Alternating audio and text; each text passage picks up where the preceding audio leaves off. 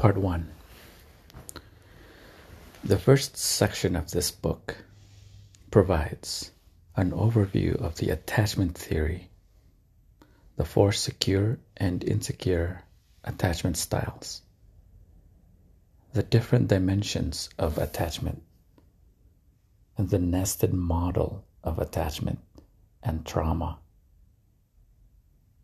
The descriptions of the different attachment styles used in this book have been adapted from and inspired by the work of Diane Poole Heller, Daniel Siegel, Lisa Firestone, Daniel Brown, Mario Micol-Sinner, and Philip Shaver.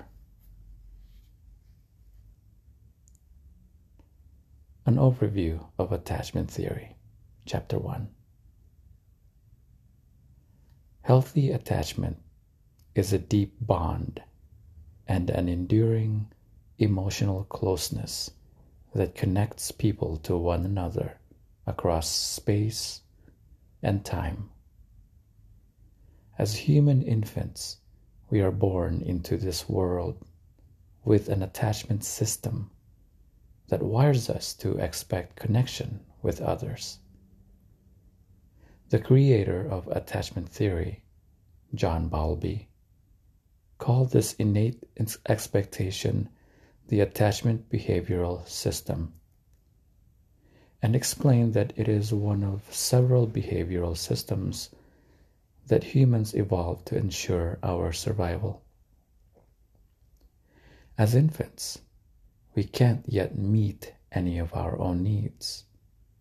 So in order to survive, we have to bond and attach to caretakers who can provide us with food and shelter, as well as meeting our biological and psychological needs for emotional attunement, warm responsiveness, and calming physical touch. Popular parenting culture often calls this skin time, and it's known to be a crucial part of early childhood development. When an infant feels fear, distress, or discomfort, their attachment system is activated. This prompts them to quickly turn towards their caretakers or use proximity-seeking behaviors such as crying, reaching for, calling out, or later crawling and following their attachment figure.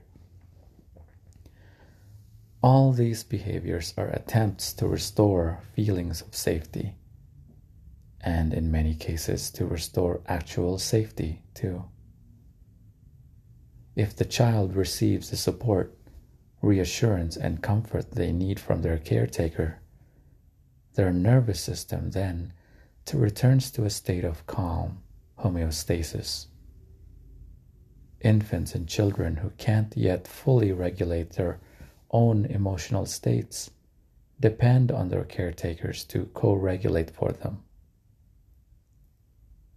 Being close with another human helps children to feel calm. Further, being connected to and soothed by their caretakers over time teaches them how to self-soothe and regulate their own emotional states. As children, we want to know that our attachment figures are nearby and accessible.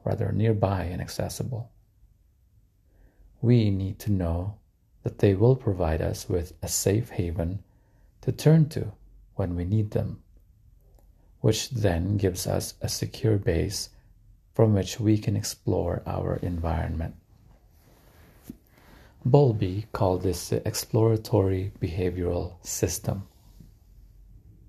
When our attachment needs are being met, this system enables us to feel comfortable and free to explore ourselves, others, and the world around us.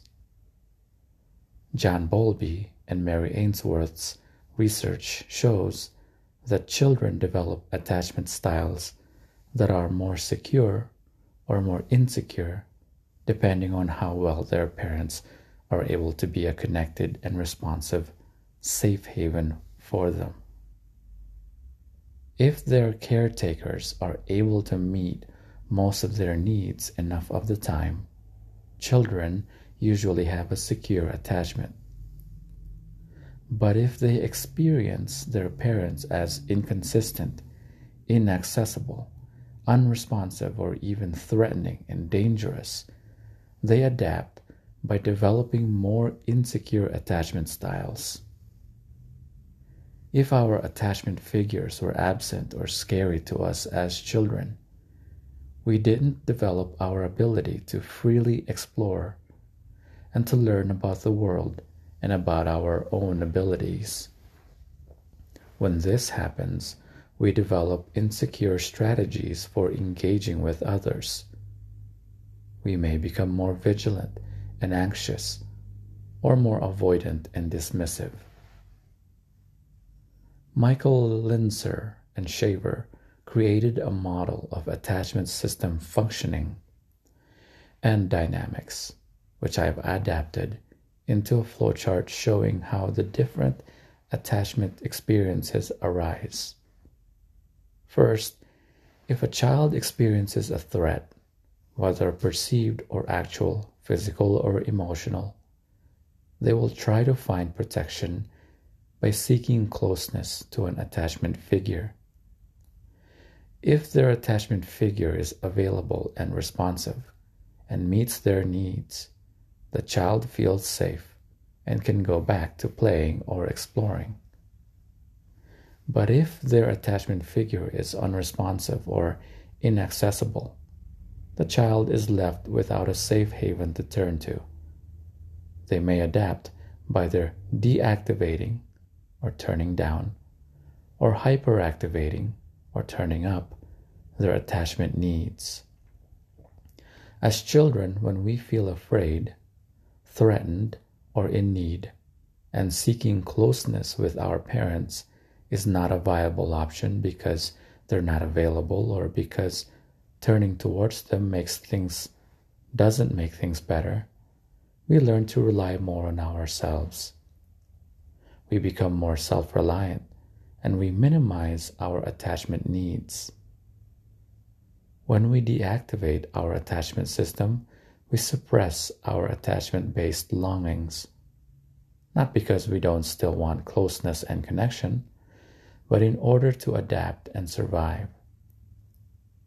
If we experience discomfort or danger and closeness to our parent is still somewhat of a viable option, we might learn that we can get their attention by intensifying our attachment cries. If our caretakers did not respond to our initial bids, but ramping up our demands and hyperactivating our attachment system did get their attention in some form, we then learn that this is an effective strategy.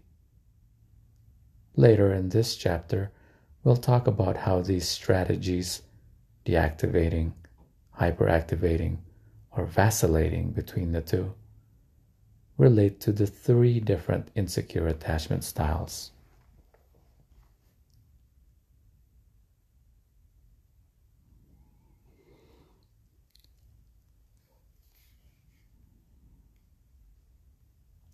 In Figure 1.1, an adaptation of Michael Linser and Shaver's model of attachment system, activation, and functioning in adulthood.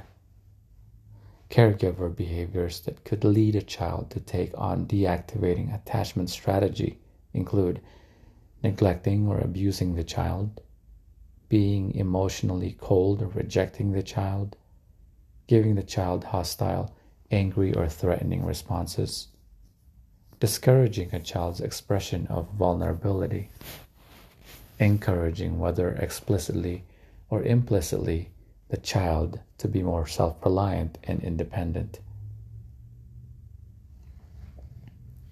Caregiver behaviors that can incite hyperactivating attachment strategies include being unreliable, unpredictable, or intrusive, where interactions are sometimes gratifying and connected, but at other times misattuned and disconnected. Punishing or criticizing a child for their independence or curiosity. Conveying messages that the child is not enough or is incapable, stupid, or failing in some way. Taking on a helicopter style of parenting, which might include excessive praise, but also excessive control, protectiveness, or perfectionism. Experiences of abuse or traumas that occur when the child is separated from their primary attachment figure, which can reinforce the notion that it's dangerous to be apart from them. Both of these strategies can also occur simultaneously, meaning a child may experience both hyperactivation and deactivation, or may vacillate between the two survival strategies. We'll discuss this more in the section about fearful avoidant attachment.